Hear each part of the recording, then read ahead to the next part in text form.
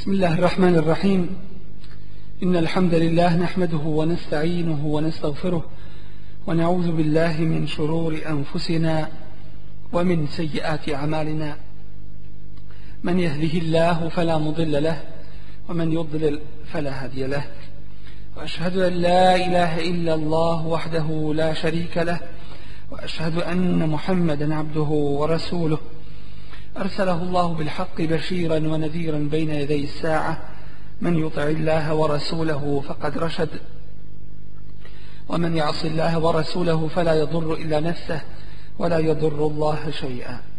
أما بعد، فإن أصدق الحديث كتاب الله، وخير الهدي هدي محمد صلى الله عليه وسلم، وشر الأمور محدثاتها، وكل محدثة بدعة، وكل بدعة ضلالة، ثم أما بعد. Kur'an Kerim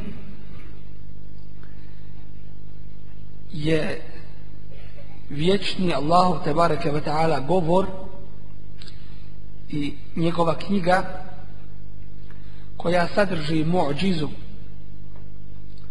ili najveći dokaz nadprirodni, nadnaravni istinitosti ove vjere i njenog božanskog porijekla.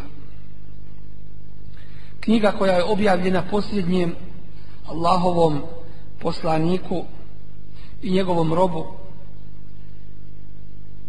pečatu svih poslanika Muhammedu sallallahu alaihi wa sallam,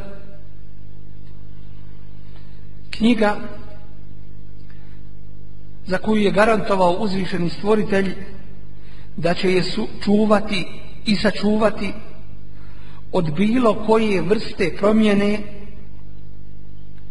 ili iskrivljavanja, od bilo koje vrste dodavanja nečega na nju ili oduzimanja od nje.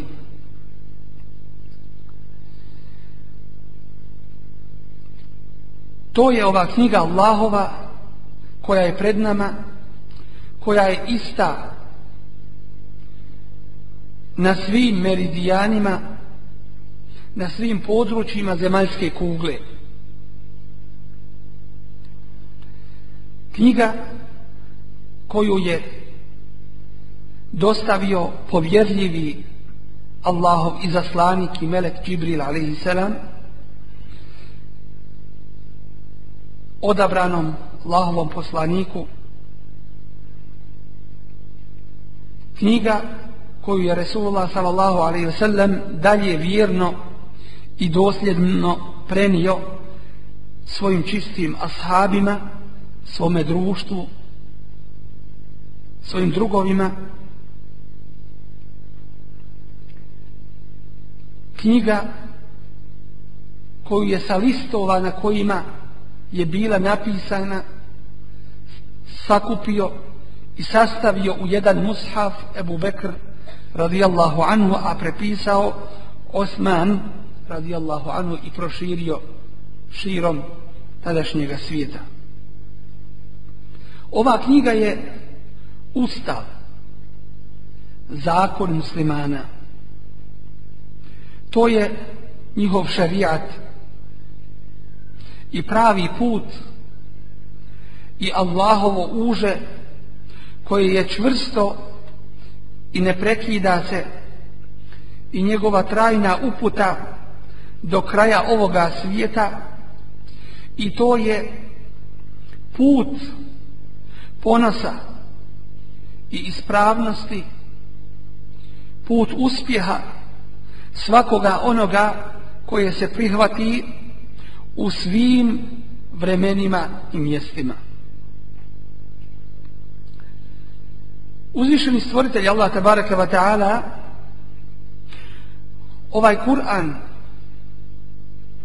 to jeste njegovo učenje, je učinio jednim od najvećih vidova ibadeta, Bogu ugodnih dijela sa kojima je zadovoljan naš stvoritelj subhanahu wa ta'ala, i učinio je najboljeg među nama ili najboljim među nama onoga koga zna, koga pamti i ko njemu druge poučava. Obavijestio nas je Allahov poslanik sallallahu alejhi ve sellem da kogod prouči jedan harf, jedno slovo iz Kur'ana, da mu se upisuje 10 dobrih djela, a da onaj koga uči sa naporom ima dvostruku nagradu, a onaj koga stručno, lijepo uči, on je na stepenu čistih meleka kod Allaha tebareke ve taala, i na sudnjem danu reći će se onome ko je učio Kur'an, onome koga je pamtio, koga je čuvao, ko je po njemu radio, reći će mu se toga dana: uči i penji se, uči Kur'an kao što si ga učio na dunjaluku, jer tvoje je mjesto u džennetu kod zadnjeg ajeta kojeg proučiš. Dakle, neprestano se diže i povećava njegov stepen u džennetu i njegovo je mjesto u džennetu kod zadnjeg ajeta kojega prouči.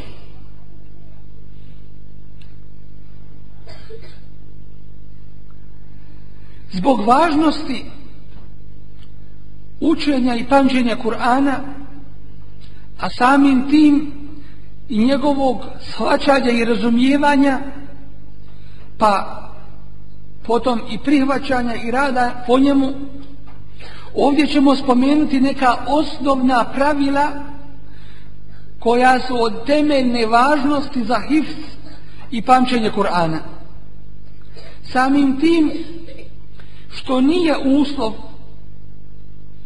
da bi čovjek nešto učio napamet od Kur'ana, da ima nijet od početka da nauči cijeli Kur'an, već onoliko koliko može od Kur'ana da nauči. I što više nauči, sve je bolji, pod uslovom da se po tome vlada i pod uslovom da poznaje značenje toga. Prvo pravilo prilikom hifza, učenje napamet Kur'ana, jeste da čovjek posjeduje ihlas, a to je iskreni nijet u ime Allaha tebareke ve taala i čistu namjeru da učenjem Kur'ana se približi svome stvoritelju tebareke ve taala, zbog toga što je to njemu jedno od najdražih i najugodnijih djela.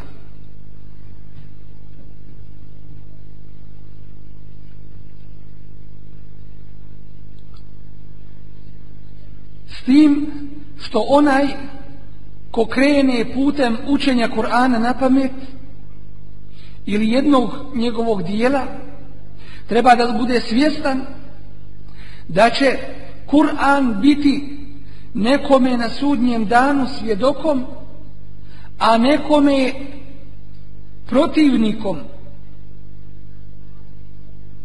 Dakle, prvi i osnovni uslov jeste čist nijet, jer onaj ko uči da bi mu se reklo ti znaš ili ti si počašćen među ljudima, takav neće imati nagrade za učenje Kur'ana,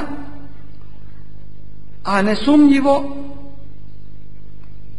da će samim tim zaraditi grijeh, što upućuje, što radi ibadet koji je radi Allaha tebareke ve taala, čini ga da bi ga ljudi hvalili i da bi bio istaknut među ljudima.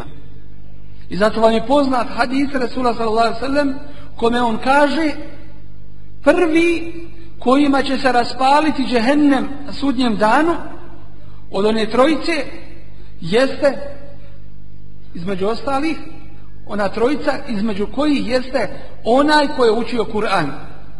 Pa će mu se reći šta si radio, On će reći učio sam Kur'an Allah u ime tebe. A odgovor će mu doći ne, ti si učio da se kaže lijepo učiš. Učio si da budeš pohvaljen. I zato će biti bačen u džehennemsku vatru.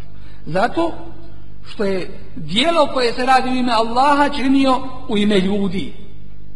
A to mu je već rečeno na dunjaluku, to jeste na ovome svijetu, već je dobio svoju nagradu time što mu je rečeno ti si dobar i ti si taj i taj. A nesumnjivo da su ljudska djela prema namjerama, kako njihova nagrada, tako i teufik. To jeste stepen uspjeha u tome djelu ide prema nijetu. Pa ako ti je bolji i čišći nijet i ispravniji, znaj da će ti Allah tebareke ve taala u tome i pomoći.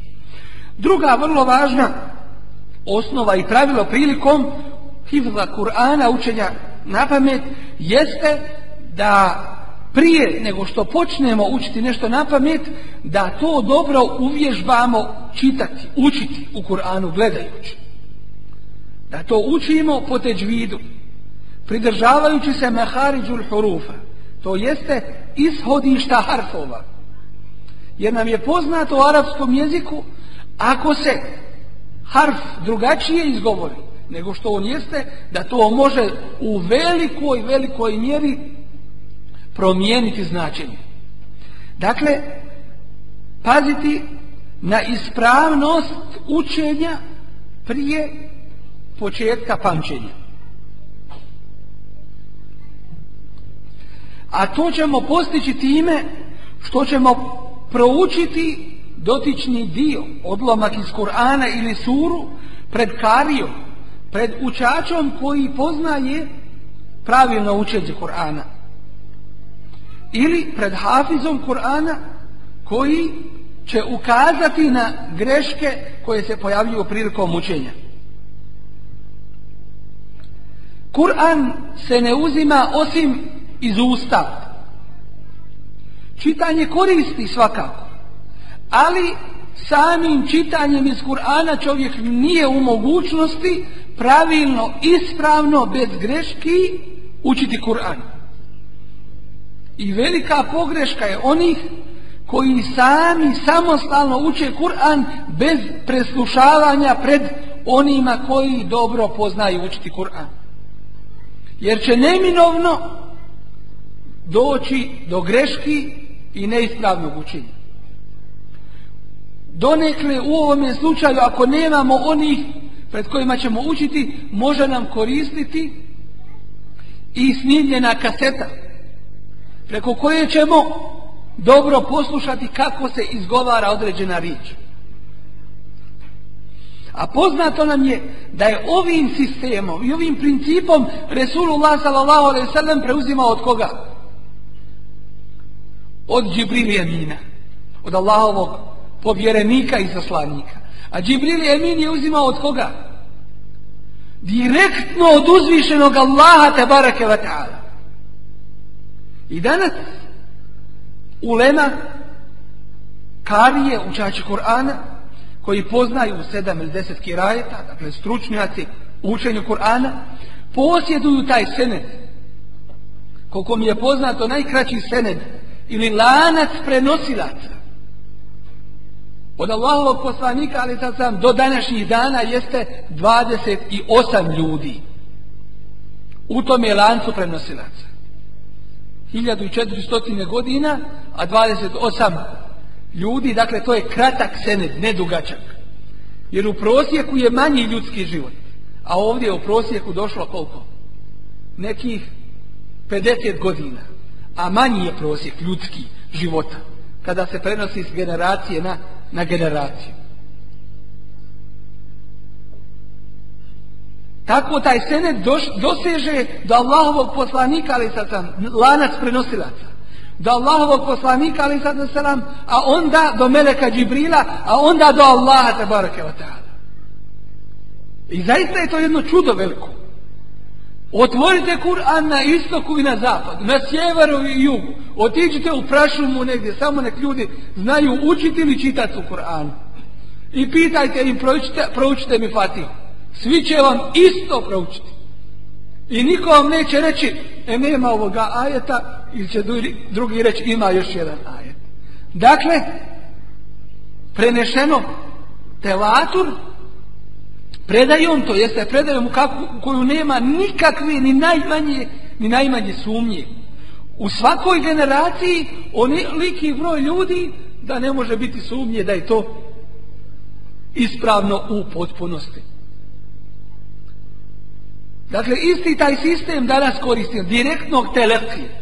I ovdje ću vam reći jedno isto pravilo, vrlo važno, koje se koristilo prilikom prepisivanja Kur'ana. Vi znate, kad je objavljen Kur'an, Allahu poslanik sallallahu alejhi ve sellem, Allah mu nije dao da zna čitati i pisati.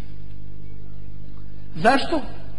Jednostavno da ne bi neko rekao, prepisao je odnekle ili sam je iščitavao knjige pa i tako napisao i tako da, iako to niko ne može reći.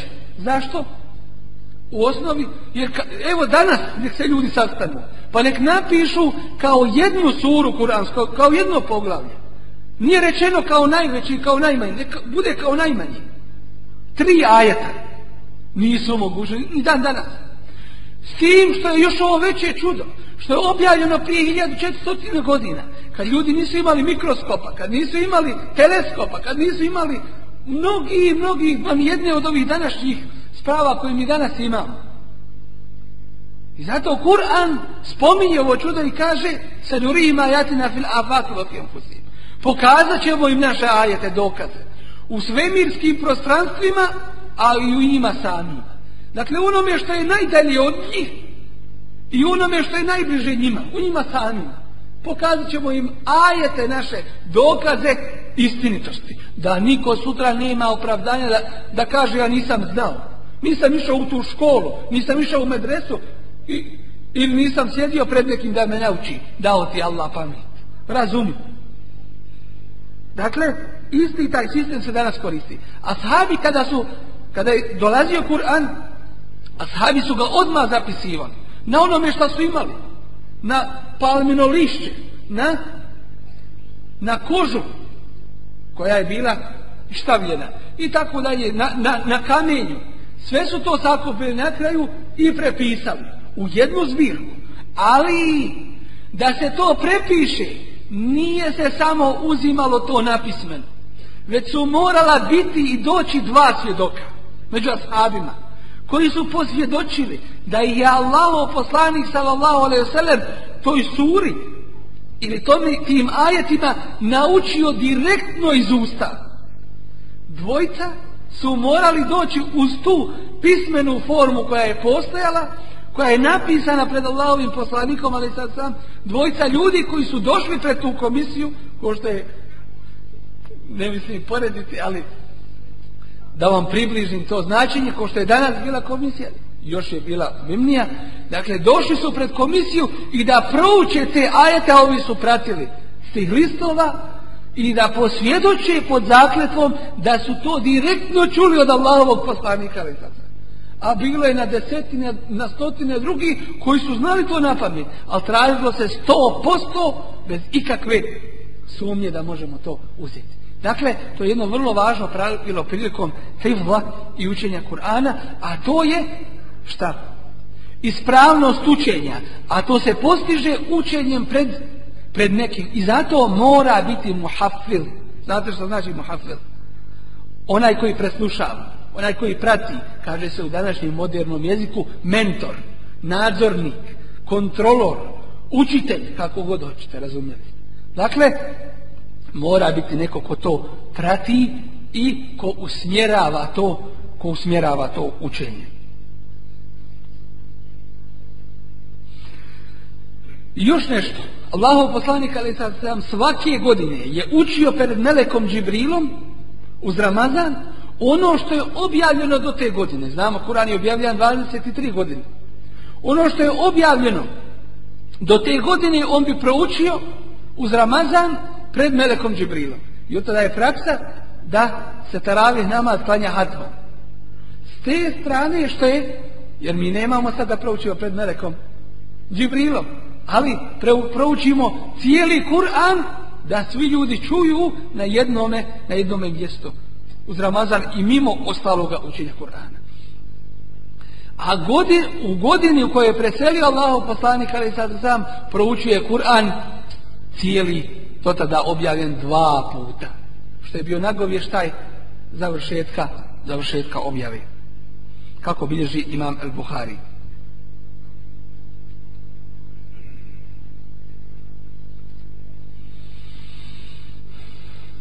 Treće vrlo važno i temeljno pravilo jeste da se svaki dan odredi količina kolika će se naučiti na pamet.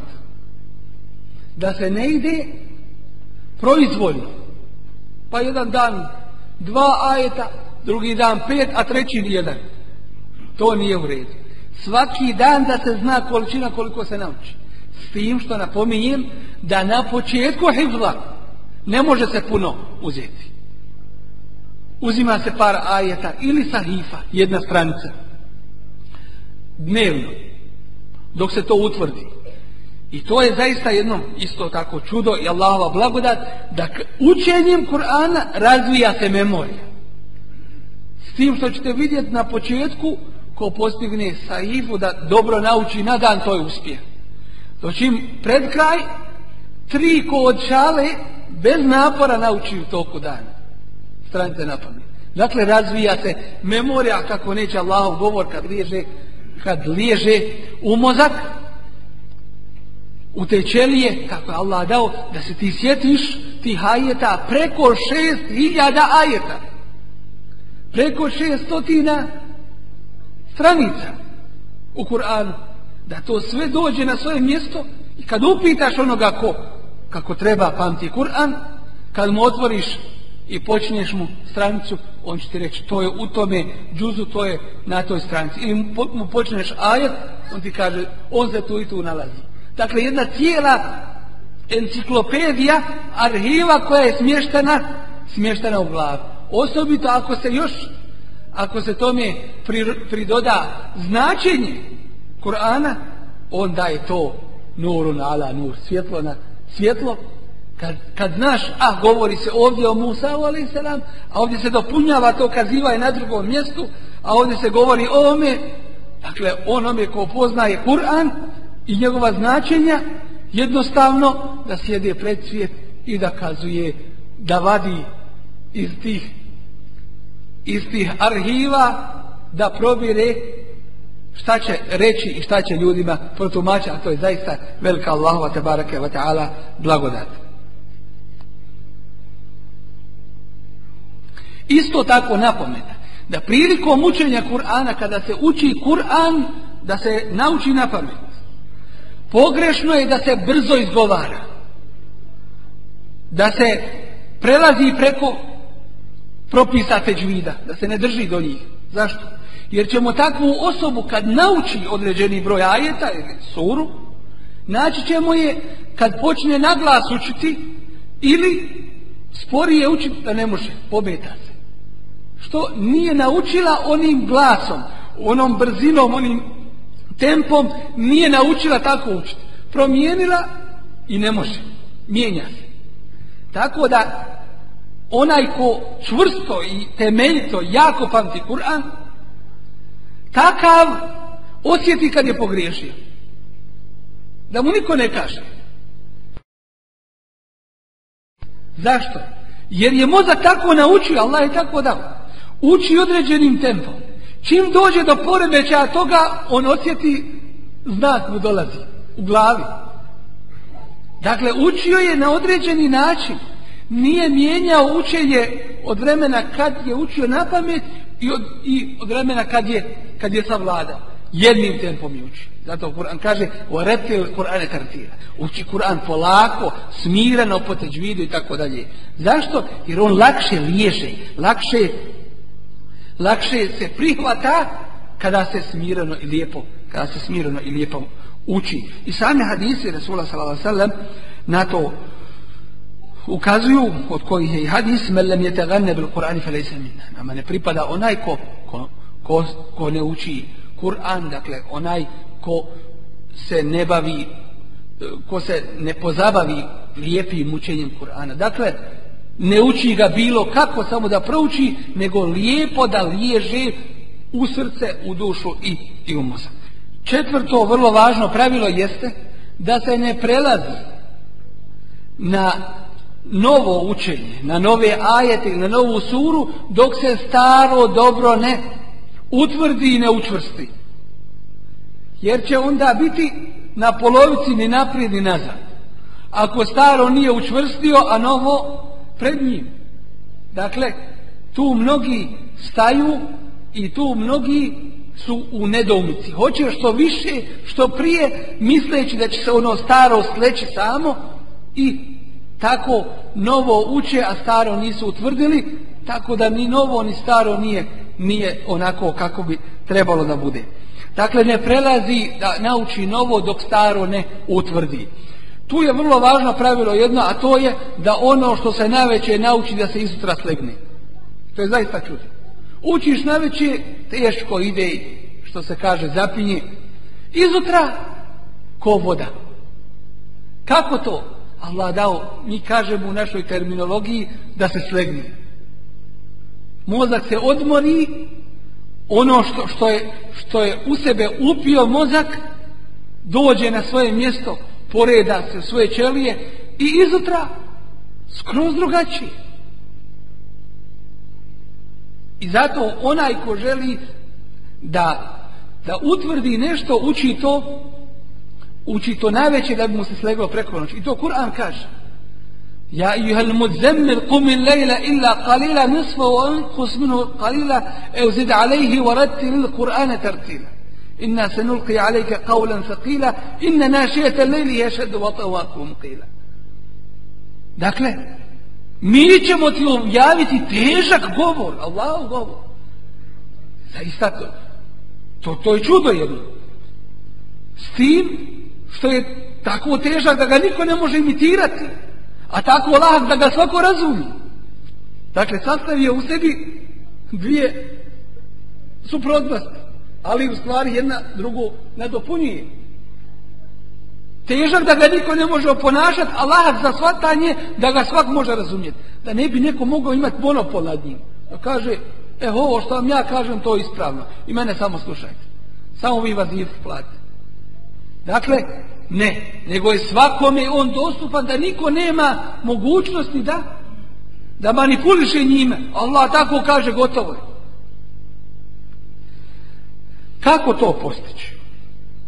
Da čovjek uči Kur'an, neko se posvetio hifzu određenog dijela Kur'ana, da ga uči kada god nađe slobodnog prostora i vremena. Prije svega u namazu. Griješe oni koji su skratili svoje namaze samo na određene sure. Val asr i na'tajna. Kul ja, kul huvallahu. Tako da on već zna kad prouči vele dalin, neku će od ovih kraćih, lakših sura proučiti, ni to misli šta je. I zna kad je završi automatski, on ide dole. Ne mijenja sura, te greške. Zašto? Jer takav je sveo svoj namaz na formu. Tako da i klanja nikakva osjećaja nema. Ne osjeti taj namaz kod sebe. Vrlo je važno da čovjek mijenja ajete koje uči. Sad prouči ove ajete, sad ove da učvršćuje prilikom namaza, pred namaz, poslije namaza, kad čeka nešto, otvori odmah mali, imaš mushaf kod sebe, otvori odmah, ne kažemo mali Kur'an, pazite. Nema malo Kur'ana, svaki Kur'an je veliki. Ali kad kažemo mali mushaf, to znači knjiga u kojoj je sakupljen Kur'an. Dakle, mali ima mushaf kod sebe ili džuzove odmah otvori i druži se s time. Dakle, stalno ponavljajući, stalno se s tim družeći i učvršćujući taj hifz. Isto tako od vrlo važnih pravila, to je 5. pravilo, da čovjek drži do učenja u jednome Kur'anu, da ne mijenja Kur'an. I mi zovemo te Kur'ane Kur'an po sahifi, gdje neće jedan ajet preći na drugu stranicu, nego se stranica završava sa ajetom. Zašto? Jer čovjek kad pamti, gleda u Kur'an, upamti gdje se nalazi koji ajet. Uzme, mi to kažemo, uzme sliku sahifete. tačno da zna gdje se ona nalazi. I vi dođete bilo kojem hafizu koji već naučio Kur'an i otvorite Kur'an koji nije toga redoslijeda, jednostavno nije mu drago da uči u tome. Što? Jer mu mijenja onu sliku koju je on već naučio i koja je poznata, koja je već uslikana u njegovom mozgu. To je Allah tako dao. 600 stranica, ti svaku saifu vidiš gdje se ona nalazi kao da gledaš u nju. Kako to? Mozak je još među nama ljudima nedefinisan. Allah je to dao. Jedina knjiga koja se od korica do korica pamti na pamet. I mala djeca je pamti. I zato na mjestima gdje su pokušali izmijeniti neke ajete, promijeniti ili jedan dio u ajetu, otkrili su to s desilo u Kairu. Dijete jedno uzelo učiti, kaže, evo, kaže, vidi, nema, donese ocu svome, kaže, vidi, kaže, nije ispravno, kaže. Dijete malo. Ne treba nam komisija, ne treba neko posebno. Dijete malo otkrilo i onda su kasnije oni vidjeli da je to izdanje bilo zaista podvaljeno, postavljeno, da bi se jednostavno neki ajeti stvorili, a drugo ubacili, tako da je dijete otkrilo, dijete promijetilo. To je jasno da je to Allahovo davanje gođu. Dakle, da se uči iz jednoga Kur'ana ili iz Kur'ana koji su sa sahife. Dakle, nije redoslijed ajeta promijenjen, nego tačno po onome kako je napisano. Dakle, da se završava sahifa ili stranica, da završava ajetom, a ne da se prelazi na drugu stranicu. Vrlo važno pravilo, isto tako, i to je 6. pravilo za hifz Kur'ana, jeste, šta mislite koji? Razumijevanje toga što učiš. Lakše ćeš naučiti na pamet kad pročitaš barem u prijevodu značenja. A još tefsir ako pročitaš, Allahu ekber, onda posebno. Dakle, kad znaš o čemu se govori, a ako znaš arapski jezik, onda je to kudikamo bolje. Dakle, poznavanje značenja onoga što se uči olakšava da se to na pamet nauči. S tim što ovdje napominjem da se ne smije to uzeti kao opšte generalno pravilo. Zašto? Jer neko će proučiti 2-3 puta izu i reći ja sam je naučio. I jest je on naučio, ali je nije što kažemo utvrdio. Nije je utvrdio. Tako da se on oslanja na ta značenja. I ako ne prati značenje, skrenut će ili pogriješit će. Dakle, to olakšava hifz, pomaže u pamćenju, ali to nije ono na što se oslanja. I takav vidjet ćete ga da će nekada uzeti ili stati u sumnju, je li fe ili je ve, je li thumme ili je nešto drugo. Dakle, oslanja se na to značenje, a treba se oslanjati na hifz. Što znači, kad to shvatiš šta znači, onda to utvrdi dobro, tako da možeš učiti i kad si svjestan i kad nisi svjestan značenja toga. Dakle, i kad si prisutan razumom i kad nisi prisutan. Sljedeće pravilo, to je 7. pravilo, da ne prijeđe na novu suru ili novi dio, dok ne poveže ovaj dio koji već je krenuo da uči na pamet. Dakle, dok ne poveže početak i kraj. Da ne bude taj hifz i to učenje na pamet ispresjecano, djelimično. Naučio 2 ajeta, pa je prešao na druga 2 ajeta, pa onda na treća 2 ajeta i tako dalje, a nije ih povezao. Pravilo je kad učiš, naučiš 2 ajeta ili ajet ili 2 ili 3, ili manje ili više, pa onda sljedeća, pa se onda vratiš prva 2-3, pa druga 2-3 i tako ide. Povezuješ, uklapaš, što kažemo, ili sastavljaš taj hifz da bi se to na neki način učvrstilo u hifzu. 8. vrlo važno pravilo jeste da se koristi princip preslušavanja. Da ne shvatiš da si naučio dok te neko ne presluša. I taj neko treba prije svega po mogućnosti da bude hafiz. Taj koji već zna na pametu. Ili onaj ko gleda u Kur'an. I zato i hafiz kad preslušava drugoga, on gleda u Kur'an. Zašto? Da je to 100% bilo bez ikakve sumnje, jer dotični koji uči može proučiti na takav način da te stavi u sumnju, stane gdje se ne staje ili pređe gdje se ne prelazi u ajetu, izbuni onoga koji već to zna na pamet i onda ga ne može pratiti potom. Zato se u preslušavanju ne oslanja na hifz nego na gledanje u Kur'an. Ako je dotični hafiz, to je još bolji. Dakle, preslušavanje naučeno. I onda znaš da si to prešao i onda ideš dalje. Samim tim što će se tom prilikom opet utvrditi eventualne greške. Iako je dotični prije početka učenja hifza, prije početka učenja na pamet, proučio pred tim koji ga nadzire i kontroliše, pred muhafizom, proučio već te ajete gledajući da znamo da ispravno uči. Nakon što nauči, opet to uči pred njim, ali sada na pamet, da bi mu opet neke eventualne greške ispravio. Jer činjenica je jedna, ako se na početku krivo nauči, vrlo je teško kasnije ispraviti. Vi uzmite ovaj list jedan, koji je ispravan ovako, pravilan, i uzmite, presavite ga ovako, dobro, presavite ga. I sada uzmete i vratite ga ponovo, da bude ispravan. Je li on kao što je bio? Ne može biti. Kasnije, kad god dođete na to mjesto, nema one glatkoće, nema one ravnine kako bi trebalo da bude. Uvijek se na neki način, što bi se reklo, pali lampica. Dolaziti upozorenje, nešto tu ima. Drugim riječima, zakrpljeno ti je tu. I zato je to vrlo važno pravilo u eđazu kuranskom, u kuranskim čudima, muđizama. Što je Kur'an objavljen u periodu 23 godine.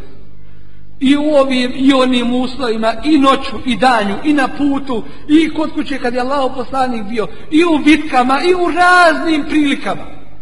Nigdje nećete naći to sašivanje, došivanje, što bi se reklo. Nigdje nećete naći to, ovo se odvaja od ovog pa se uklapa, vidi se to da je na neki način povezan, u osnovi nije povezan. Toga nema. Sve kao jedna cijelina, nigdje nema presjeka da se vidi da je ovo uklopljeno u ovo. To je zaista čudo jedno ko poznaje arapski jezik. Nigdje tih preloma nemaš. Ni u značenjima, ni u učenju, ni u porukama, ni u samom izgovoru. Zaista kao jedna cijelina koja je neprekidna voda koja teče, koju nema prestanka.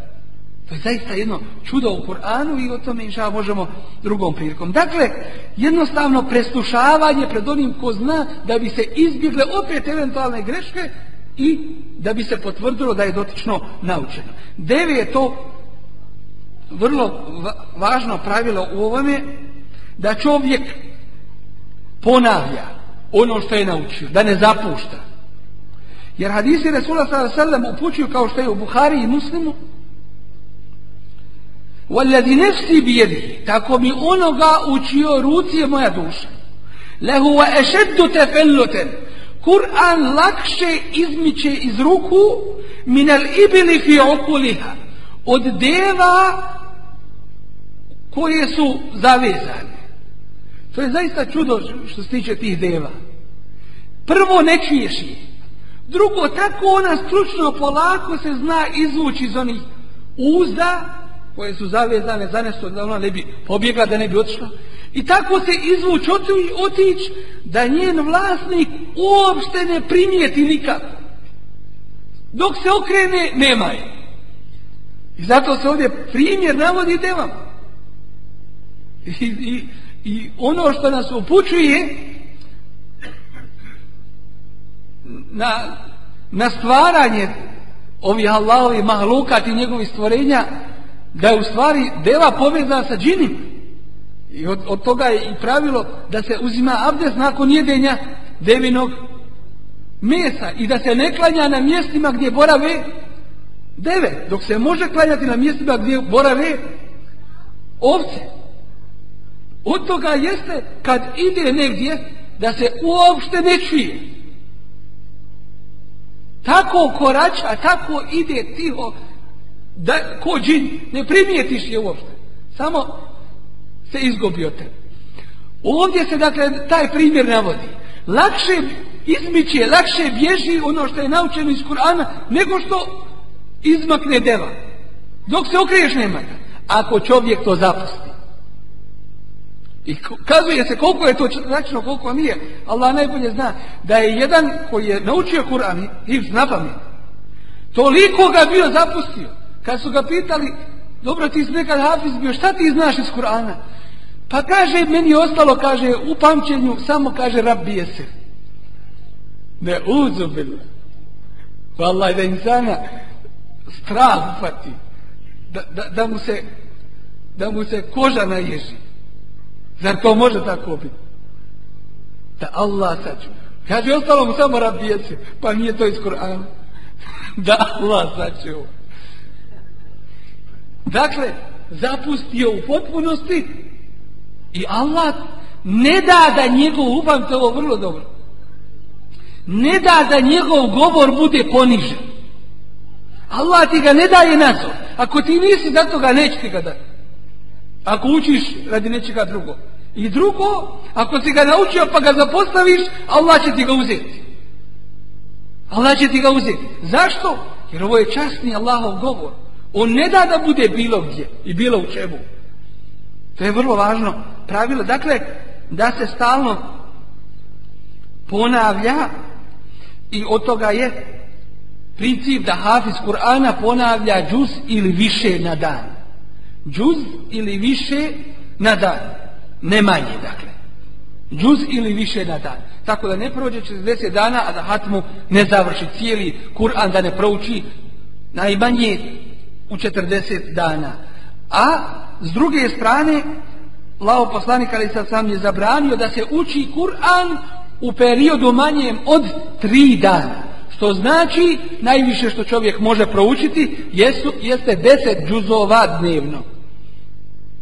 A ono što nam se spominje, da su neki pobožnjaci učili Kur'an u jednome danu ili u jednoj noći, to je izuzetak u posebnim prilikama, u Lejletul Kadru, u zadnjih 10 noći i tako dalje. Hadis govori načelno da čovjek ne uzme pravilo da ga uči u periodu manjem od 3 dana. Doći mu posebnim prilikama nema smetnje da čovjek i prouči i više ako će se držati adaba učenja Kur'ana, principa i propisa koji su vezani za Kur'an. Ovdje ćemo još spomenuti 2 vrlo važna pravila, iako ima još toga, ali izgleda da je vrijeme pred sudnji dan, pa ne možemo nikako da stignemo ono što hoćemo, natječemo se sa vremenom praktično, ali eto, koliko se mogne, ako se ne mogne sve doseći, neće se većina ostaviti. Dakle, koliko se mogne, mi ćemo reći inša Allah. Još 2 pravila u ovome pogledu, a to je 10. pravilo, da se posebna pažnja obrati mutešabihatima. A šta je to? Mutešabihati, to su sličnosti u Kur'anu.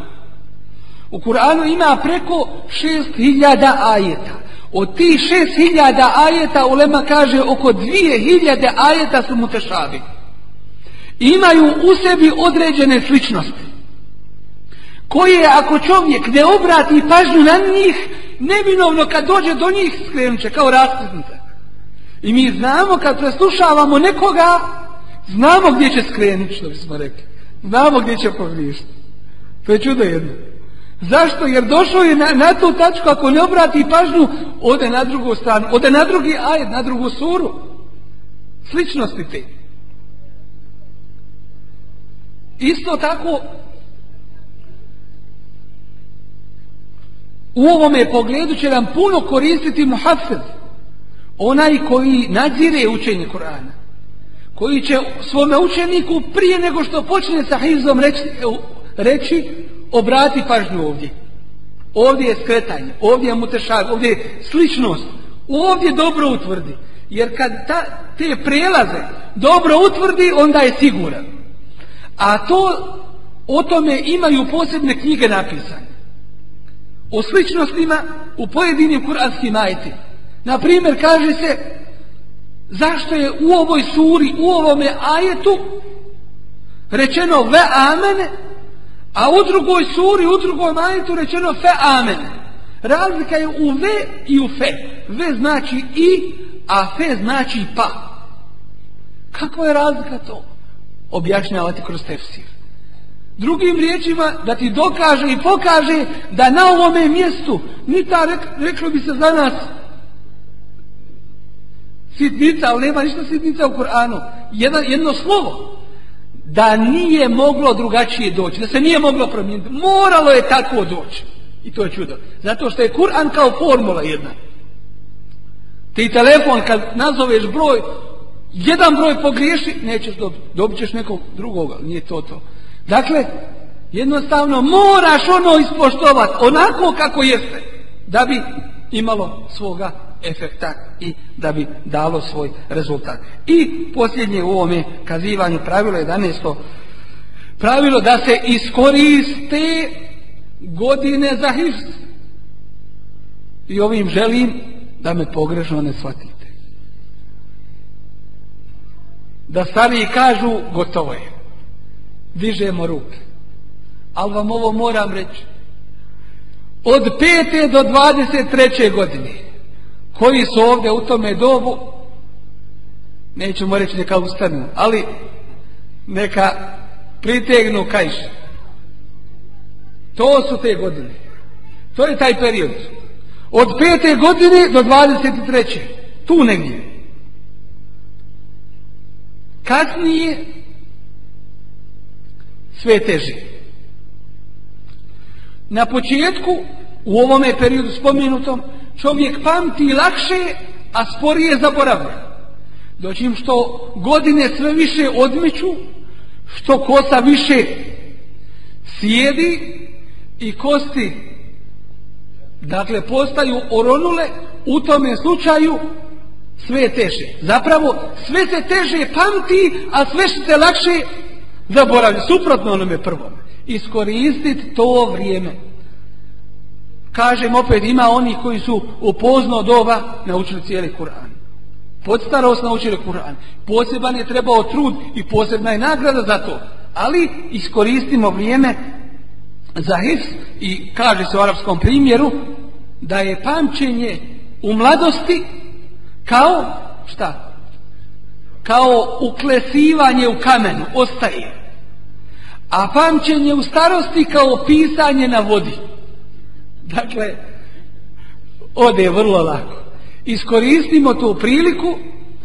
Molim Allah tebareke ve taala da nam olakša pamćenje Kur'ana Kerima, da nam dadne da se s njime družimo, da nas učini od onih koji su posebni odabranici kod Allaha tebareke ve taala, time što su se družili sa Kur'anom Kerimom, time što su po njemu radili i među ljudima ga širili, da nam uzvišeni Allah tebareke ve taala olakša, pomogne i da nas učvrsti na tome putu. Amin. Subhanakallahumma wa bihamdik, ashhadu an la ilaha illa anta, astaghfiruka wa atubu ilaik.